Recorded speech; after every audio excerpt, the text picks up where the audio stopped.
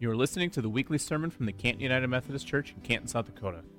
We're a church that strives to make disciples of Jesus Christ who make a difference. To learn more, visit us at cantonsdumc.org. And now, here's Pastor Clay.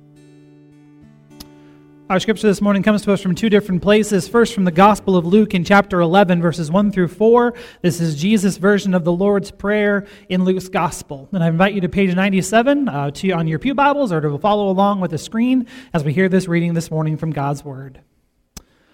One day, Jesus was praying in a certain place. When he had finished, one of his disciples said to him, "Lord, teach us to pray, just as John taught his disciples."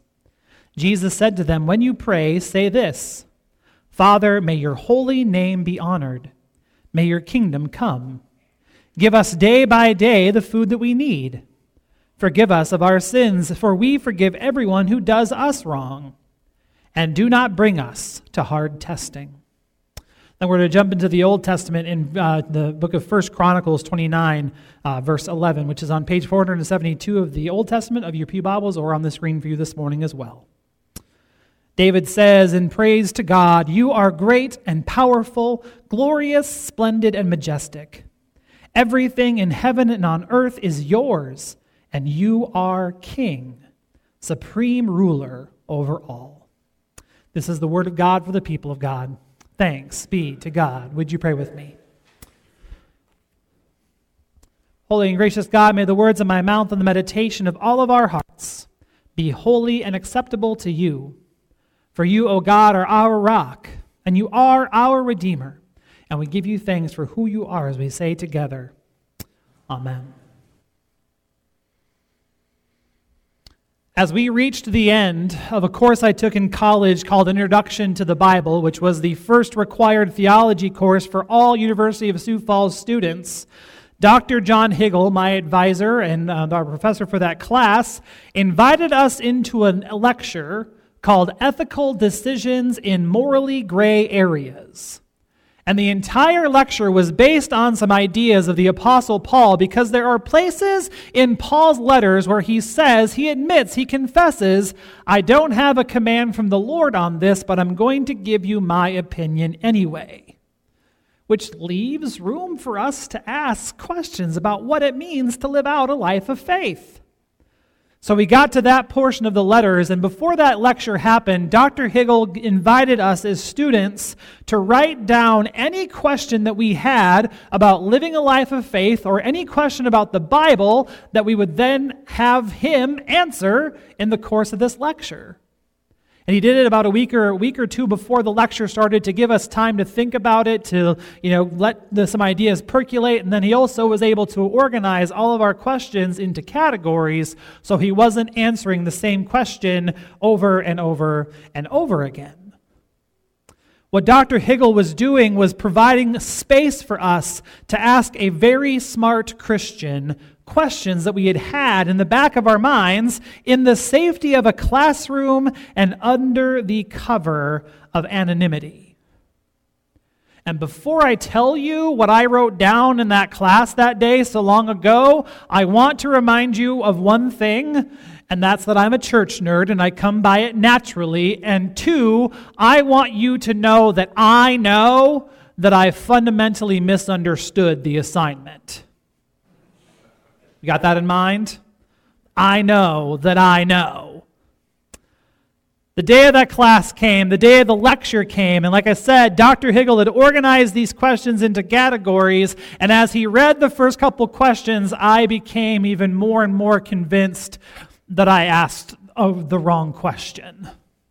Because most of the questions started off by asking, how many of a certain type of beverage can I consume before it is a sin? Or, what can I not do on a first date? Or is it technically a sin to fill in the blank? Or can I still do the following and still call myself a Christian? These are the kinds of questions that Dr. Higgle was expecting. I wrote down this question: where did the end of the Lord's Prayer come from? It's not in the words that Jesus gave it, so why should I say it?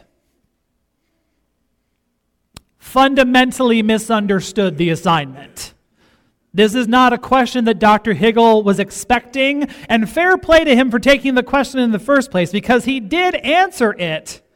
But I know that this was not a question that he wanted to answer or a question that he expected on that day. But how many of us have wondered the same exact thing? How many of us have had this question in the back of our minds? Where is it that we get these words from the last phrase of the Lord's Prayer? And while we ponder those possibilities, Scott, can I have you go to that next slide and put the words on the screen? Let us say these words together. For thine is the kingdom and the power and the glory forever. Amen. So what I learned from Dr. Higgle that day on that class is that the end of the Lord's Prayer is actually not in the Lord's Prayer as Jesus taught it in the Gospels, but rather it comes from our Old Testament reading. It comes from 1 Chronicles 29, verse 11. And like I mentioned to the kids, these are the words of David as he is consecrating all of the gifts that Israel gave in order to build the temple in Jerusalem. David had made this large financial gift and called on the Israelites to give faithfully. And on that day, in that place, in 1 Chronicles, all of the people gathered together with all of their gifts, and they were united as a nation, and they were saying to God, we are going to build this temple. And David was so moved to praise because the people gathered their gifts together and they gave thanks to God together, and they acknowledged that all that they possessed, all that was gathered there on that day, belonged to God in the first place. And so in expressing this praise that David had, David was expressing his own heart to God. David was expressing his thankfulness to God for being David's inspiration and being the inspiration behind Israel's faithfulness. And David was with the nation stating their intention to build a permanent place to worship God by acknowledging how important God is. And like I said, this is the fulfillment of a lifelong dream that God gave to David in the first place, and now it was coming to pass. And it was a huge step of faithfulness for the people of God, because the only reason why they had survived or thrived up until that point was because of God in the first place. On that day, they were acknowledging that it was God who was with them throughout their history. It was God who was with them in the wilderness. It was God who had provided for their needs. It was God who had led them in paths of righteousness for God's own name's sake. And finally, here are the people of God responding in faithfulness, responding in praise to build this permanent space to worship God. And it all moved David to proclaim these words of praise. These words of praise that were adapted by the early church. When I asked Dr. Higgle that question so long ago in that class a long time ago, I got the answer of where did the end of the Lord's Prayer come from. It comes from 1 Chronicles 29. But the question remains, why? Why would we add this to the Lord's Prayer? Why add something to something that Jesus gave us in the first place? These are the words of Jesus Christ. Do they really need an addendum? Kinda. In Luke's gospel, when Jesus is giving the Lord's Prayer, Jesus is well on his way to Jerusalem. Jesus is looking, not like looking forward to, but he is looking towards the cross that awaited him in Jerusalem. And appropriately, Jesus ends the prayer that he gives his disciples on a somber note concerning a time of trial and rescue from an evil one. But by the time the early church started to use this model of prayer, their experience was different. Their experience had changed. Because not only had the early church experienced the death of Jesus on the cross, but they'd also experienced the resurrection. They'd also experienced being tasked with the responsibility to spread the good news of Jesus' life and the new life that is possible because of him. And so they felt compelled to add this word of triumph, this word of victory, this word of praise. Because the good news of the gospel of Jesus Christ is worth these words being prayed over and over and over again. For God, thine is the kingdom, and thine is the power, and thine is the glory forever and ever. What was happening is that the early church was feeling what David felt on that day.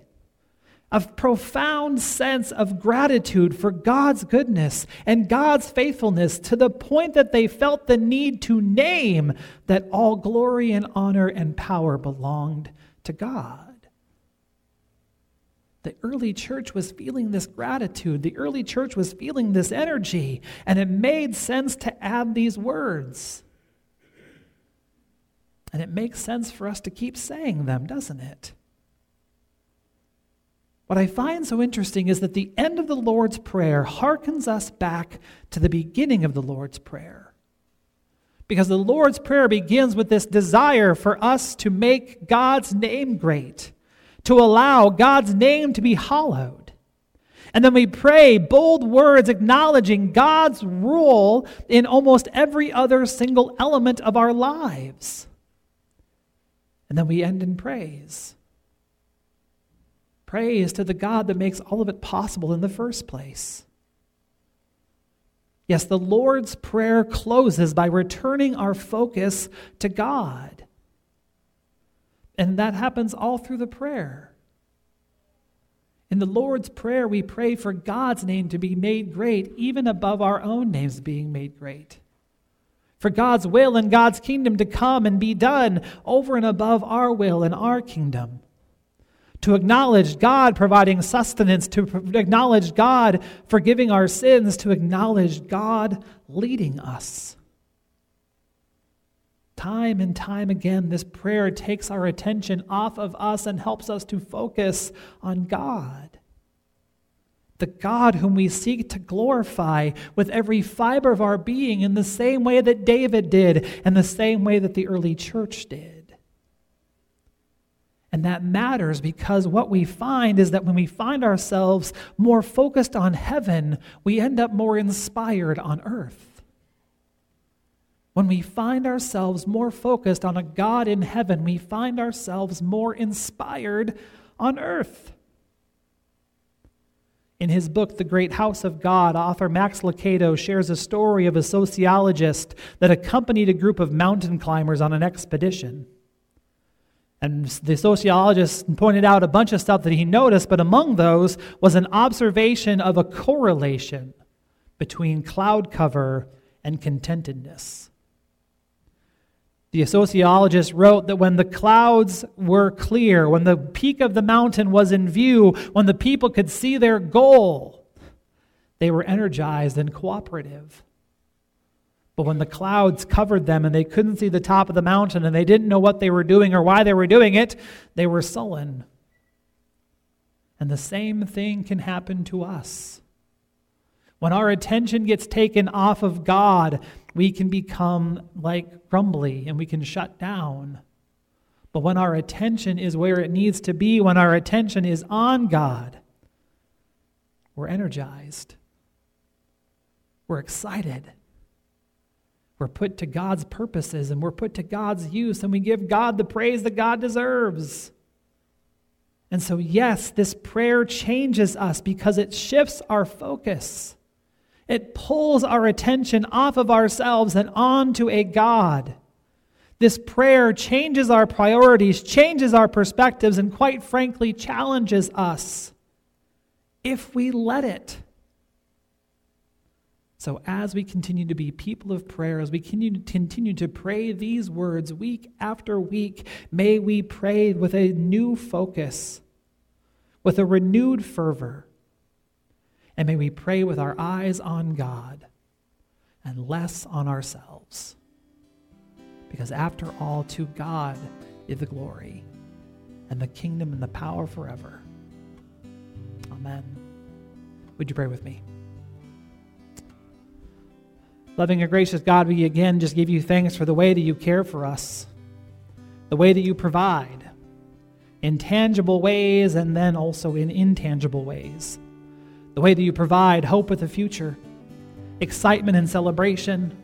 You provide for our physical needs.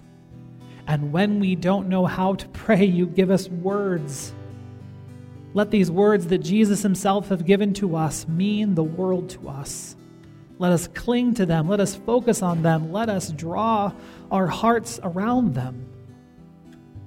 Let us not pray them half-heartedly, but let us with our whole hearts confess you in our lives, you in every aspect of our lives, and may we give you all of the glory that you so richly deserve for the way that you lead, the way that you move, the way that you guide, the way that you are our God. In your name we pray. Amen. Thanks for listening to this week's sermon from the Canton United Methodist Church.